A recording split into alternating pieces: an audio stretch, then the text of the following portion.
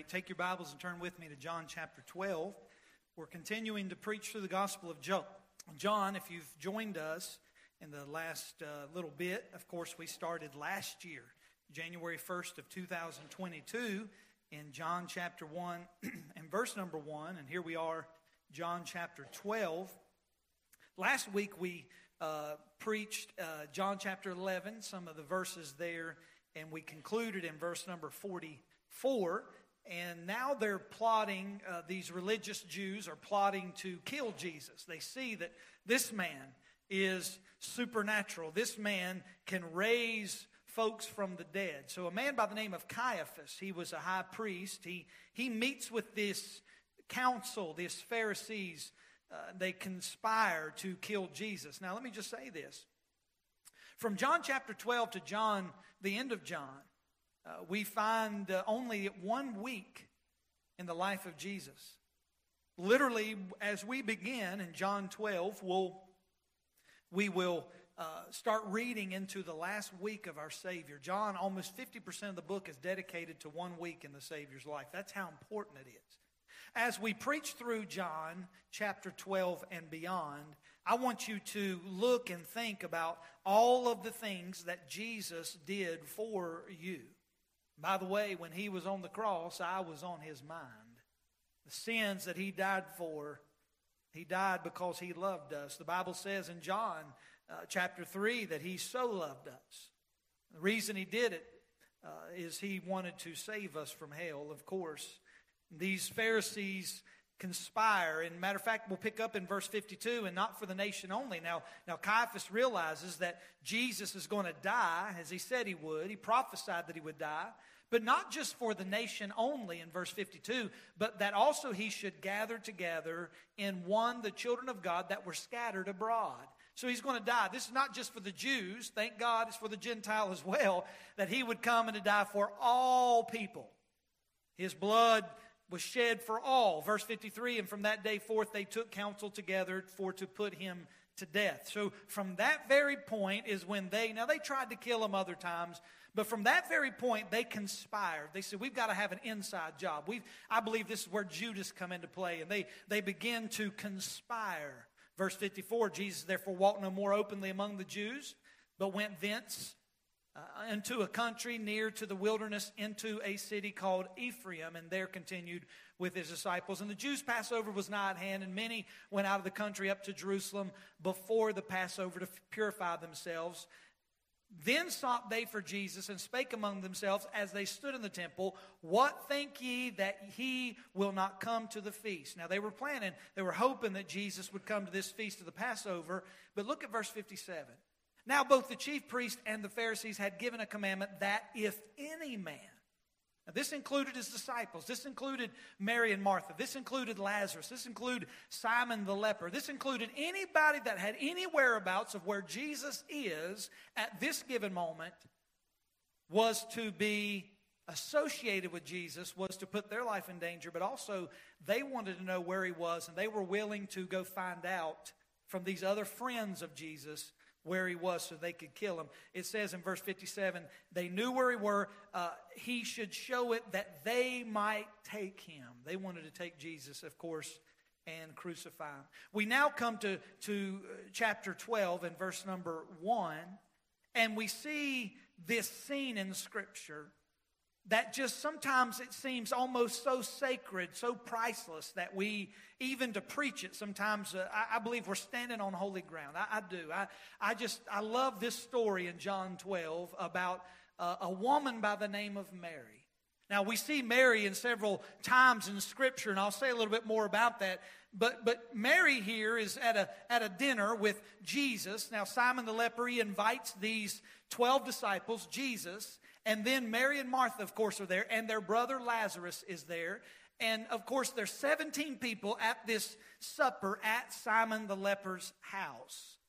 And Simon the leper was healed by Jesus, and he invited Jesus and his disciples to come maybe celebrate. Maybe they're celebrating Lazarus, who was just raised from the dead, and they're eating. But this is a beautiful scene that's about to take place, because Simon opens his home to Jesus, and Martha opens her hands to serve Jesus, but Mary opens her heart in worship to Jesus.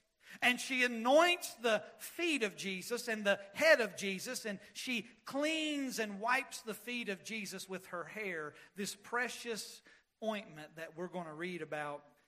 Some people estimate that this ointment was worth anywhere from $20,000 to $25,000 in today's market. And she broke that and used it on the feet of Jesus. The essence of love is asked, how much can I do for Jesus? That's kind of what the Lord has brought into me in these 8 verses. How much can I do for Jesus? Not how little can I do, it's how much can I do for Him. If this woman was willing to break open what the other Gospels call the Alabaster Box and anoint the feet of Jesus and the head of Jesus with this precious ointment, what can I do? What should I do? Is there too much for God?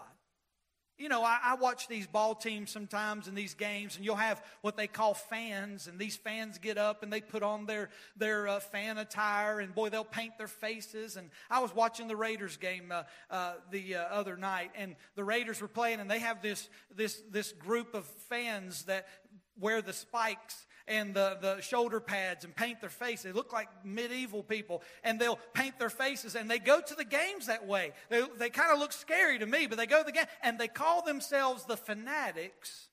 And sometimes we look at that and say, oh, them people love their team, but then we get fanatical for Jesus, and we're crazy.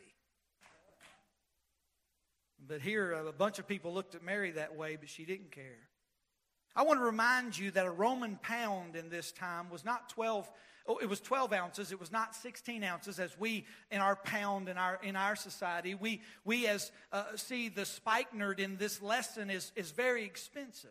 Spikenard actually grows in the Himalaya mountains in India and at high elevations at 11,000 and 17,000 feet. And the roots of this spikenard in the plant were used to make this special perfume that Mary pours out on the Savior's feet. And I believe that when it comes to worshiping our Lord, nothing is too extravagant. Nothing. After all, He's worthy of everything. And we can render Him because what comes to Him, He deserves. And no gift is excessive and no expression of love is over the top. And the worship of Mary has much to teach us about our own worship in our own life. And I want you to examine this today as we look at this extravagant display of worship. Let's look at John chapter 12 and verse number 1. The Bible says, Then Jesus, 6 days before the Passover, came to Bethany, where Lazarus was, which had been dead, whom He raised from the dead. And there they made Him a supper, and Martha served. But Lazarus was one of them that sat at the table with Him. Then took Mary a pound of ointment of spikenard, very costly, and anointed the feet of Jesus and wiped His feet with her hair. And the house was filled with the odor of the ointment. Then saith one of His disciples, Judas Iscariot, Simon's son, which should betray Him, Why was not this ointment sold for 300 pence and given to the poor? This he said, not that he cared for the poor, but because he was a thief, and had the bag and bare what was put therein. Then said Jesus, let her alone. Against the day of my burying hath she kept this. For the poor always ye have with you, but me ye have not always. Let's pray together. Heavenly Father, we thank you for the opportunity to preach in just these few verses. I pray that you will bless our time together, bless the message. And Lord, if there's one here today that is in need of salvation, I pray they'll come to that saving knowledge of Jesus Christ. And we ask these things in your name. Amen. I believe we see three things this morning in our text. The first thing we see about this portrait of extravagant worship is we see in the first 3 verses of John 12, we see the dedication of Mary.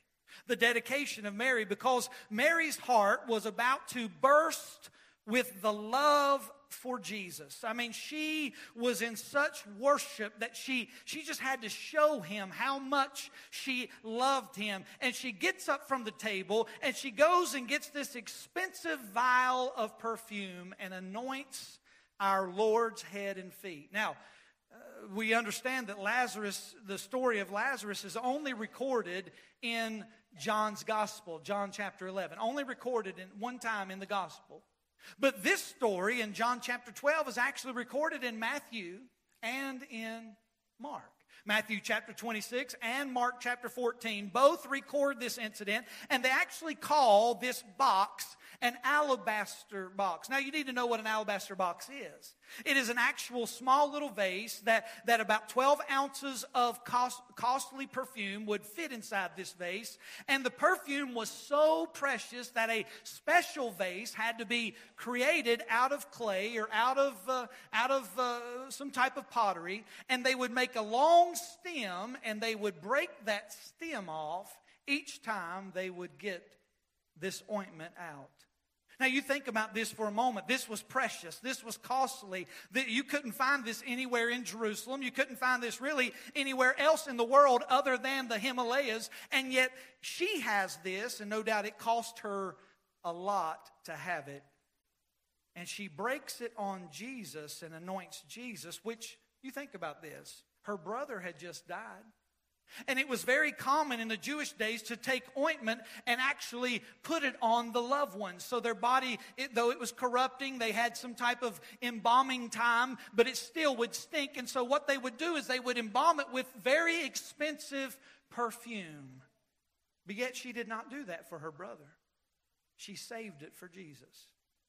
Now, in Christ's day, people did not just sit at a table for their meals. I want you to envision in the Jewish custom, they would actually have a very low table, very low to the ground, and they would actually sit on the floor almost in a reclining position. So that means that when Mary came to Jesus to anoint his feet and to anoint his head, she had to actually get on the dirt and begin to worship. She humbled herself. At that very moment when she was at the feet of Jesus, she surrendered all to him. She said, I don't care what anybody thinks. I don't care what anybody's going to say. Mary was more in touch with Jesus than any of his other disciples. Jesus had said over and over that he was going to die. And many of the disciples didn't know what he was talking about. I mean, they were literally around Jesus all the time, but yet they did not understand what Jesus was meaning. But Mary did. Mary understood. In fact, the only person that understood that I have any recollection with in the Bible was Mary. And the disciples were with Jesus much more than Mary did, but they did not believe. So every time we see Mary in the Gospels, she is at the Lord's feet. Every time. She appears in the gospel center stage. Luke chapter 10, verses 38 through verse 42. The first time she appears in her own home, Martha, her sister, is working. And what is Mary doing? Mary is sitting at his feet and she's learning. The second time in Scripture, in John chapter 11, just the previous chapter that we preached through, we see Mary at her brother's tomb, and he's just died, and here comes Jesus, and guess what Mary does? She goes out to meet him and falls at his feet and starts supplicating. She's praying. The third time we see Mary, we see her in our text right here in John 12, and she's worshiping. 3 times in Scripture, Mary's in the center stage, and we find her at Jesus' feet. The first time we see her at his feet, she is learning. The second time we see her at his feet, she is leaning. And the third time she is at his feet, she is loving. And we see that Jesus is being loved by Mary. Washing feet was something a humble servant would do. You think about in Jewish times, they would have walked around with sandals and in a dusty, dirty climate with a dusty, dirty road that they would travel on, and their feet would get very dirty, and so they would wash their feet. And for a servant to wash a man's feet, this was a very humbling thing. And for Mary to wash the feet of Jesus, she had to humble herself. And she did not wash his feet with a towel. She washed his feet with her hair. Paul said in 1 Corinthians chapter 11, verse 15, that the glory of a woman is her hair. So she took something that was so glorious and something that was so precious, and she took it and wiped the feet of Jesus. Something so precious. You see, everyone there at that supper had reason to worship Jesus. You think about this. Everybody that was present at this supper at this very moment had reason to worship Jesus. Lazarus has been raised from the dead. But you know what he's doing? He's watching. Oh, Simon the leper, he was cleansed of leprosy. And guess what? Instead of him worshiping, he's watching. Martha, she had witnessed her brother being raised from the dead. What's she doing? She's worrying and working, but she's not worshiping. Judas Iscariot, in the presence of the Holy One, he's at supper with Jesus. And he could have believed salvation. He could have believed Jesus is the Messiah and to save him from his sins and deliver his soul from hell. But yet Judas is not worshiping. He's finding fault and complaining. Mary is the only one right here at this supper table worshiping. And guess what? Jesus said that in Matthew, I believe it is, and in Mark, that wherever this gospel is preached in the whole world, that this woman has done well and it should be held as a memorial. You think about that. I believe this is what Jesus would have said. I gave my life for thee, my precious blood I shed. That thou mightest ransom be and quicken from the dead. I gave my life for thee. What hast thou given me? I gave my life for thee. What hast thou given me? We see the dedication of Mary. But secondly, we see this.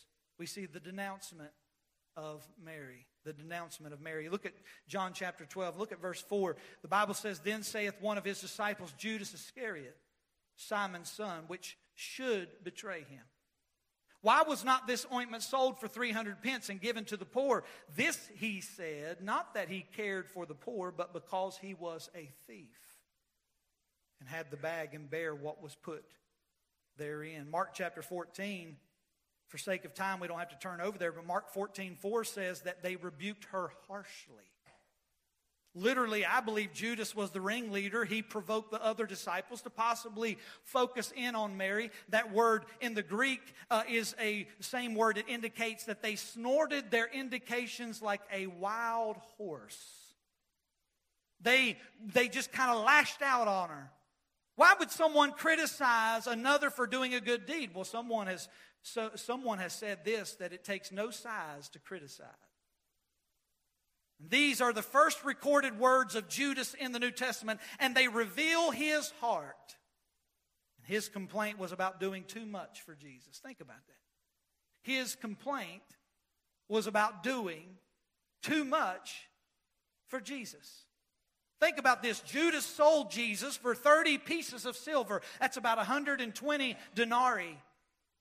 And Mary gave an offering of 2.5 times that amount in worship of the Lord. She literally outgave Judas. Judas sold Jesus for merely 30 pieces of silver. But he criticizes her. G. Campbell Morgan said it's a great compliment to be criticized by certain people.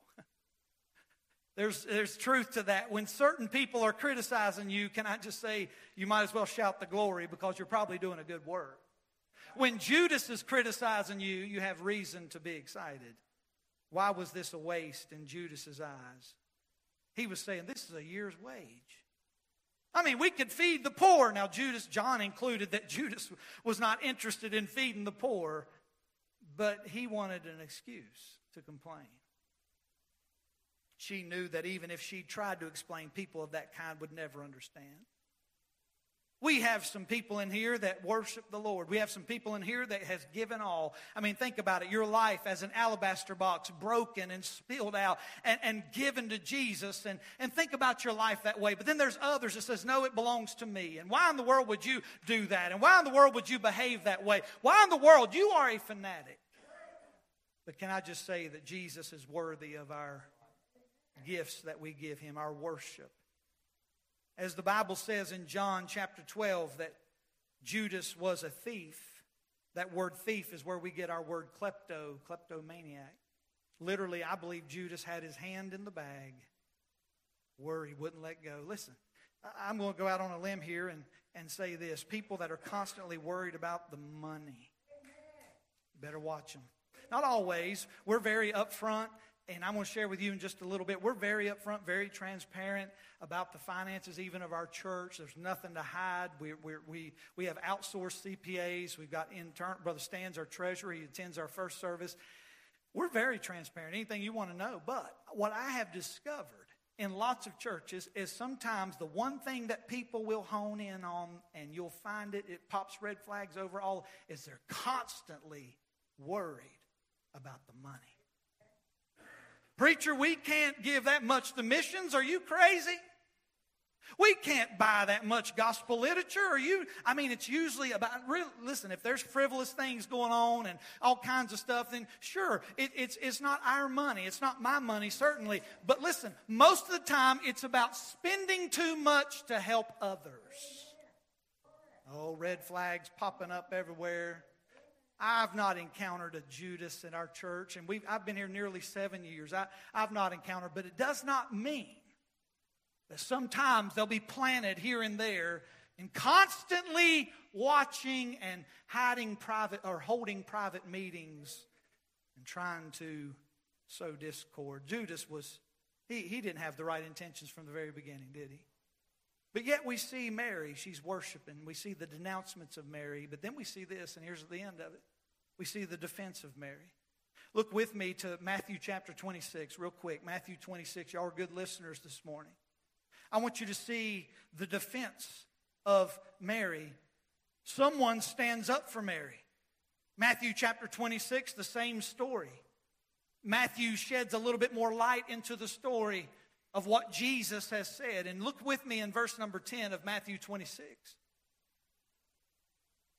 This ointment now it's on Mary, or it's on rather Jesus' head, and it's on his feet. And Mary has wiped his feet with her hair.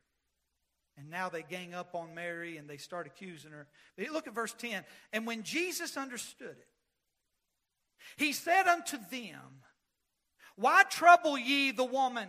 For she hath wrought a good work upon me. Jesus did not wait to come to her side. Jesus automatically stands up for her and says, hey, why are you picking on her? She is doing a good thing. What's he saying? Leave her alone. When Jesus says leave somebody alone, guess what you ought to do? You ought to leave them alone. When Jesus says leave them alone, stop it. She has done nothing wrong here. Matter of fact, she's done everything right. Jesus did not hesitate to come to Mary's defense and rebuke them. And he even says in verse 10 that she has done a good work upon me. There are two Greek words for good. One meaning means morally good. The other word, the other meaning, which is used here, it means something beautiful, something winsome, something lovely. It's a communicated love. You know what he's saying? She has done a lovely thing. She has worshiped me and given me her all. Why did Jesus call this a beautiful work? Here's why I believe that. I believe because he was aware of her loving motive. I believe Jesus knew her heart. She could not pour the perfume on Jesus and wipe his feet with her hair without getting some on her. When she wiped, listen church, when she wiped Jesus' feet with her hair, she could not help but leave different. She smelt different. Let me say this. I've watched Christians. I've been raised in this my whole life. This is all I know. This is all I know.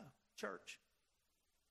I've seen tons of churches. I've seen tons of Christians. I've seen tons of pastors. I've seen people come to church with their arms folded and a smile, or rather a frown on their face, and kind of reserved and just bitter at the world. And listen, I've seen others come with tears in their eyes and hands raised and loving Jesus. You say, Pastor, what's the difference?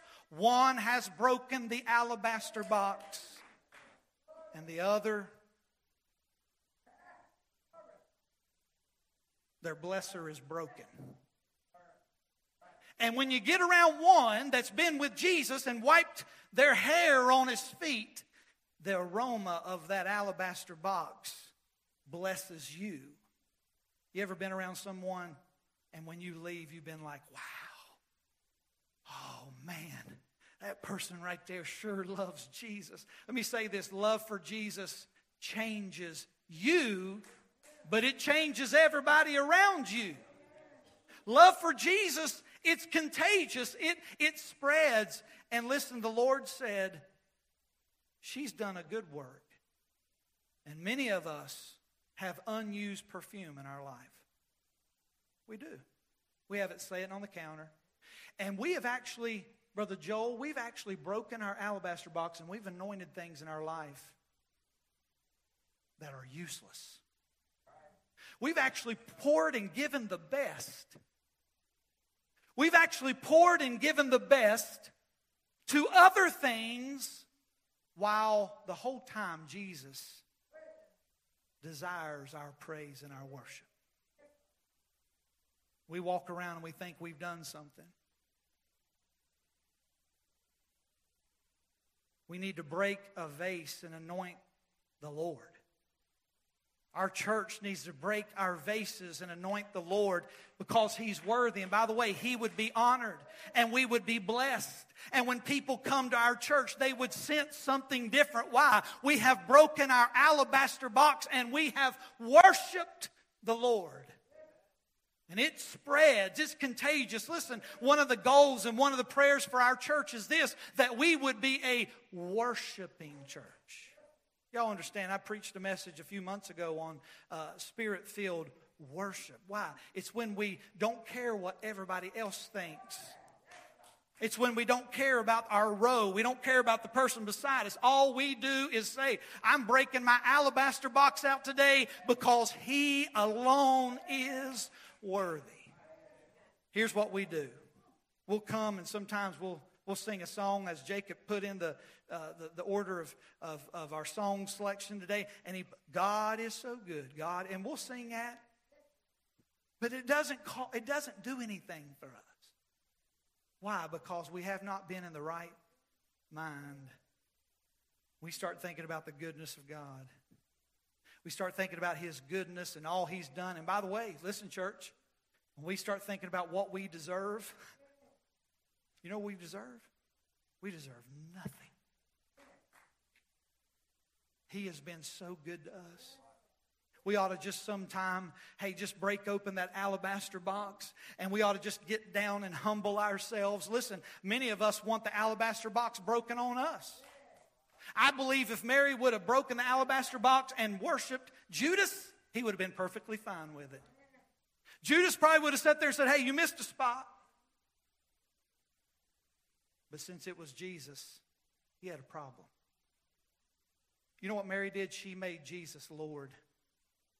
She worshiped Him. It cost her. It cost her big time. Listen, if you worship Him the way He's deserving, it'll cost you. It'll cost you. What's serving the Lord? What's worshiping the Lord cost you? And I'm not even talking about monetary things right now. I'm talking about what has it cost you? Friendships? Some of the reason why some of you have not worshiped the Lord and broken that alabaster box is you are associated with the wrong crowd. Anybody that scoffs and makes fun of my worship ain't no friend of mine. Shouldn't be. The world may not understand it, but He's worthy. Even people in the church may not understand your worship, but He's worthy. Listen to me. We should not care what others think. We should break open our alabaster box and say, Lord, I'm going to worship You anyhow. You say, Pastor, I'm going through a tough time right now. Oh, listen. Listen, the toughest of times is the sweetest aroma. Praising the Lord in a storm. Oh, listen. He's worthy of our praise.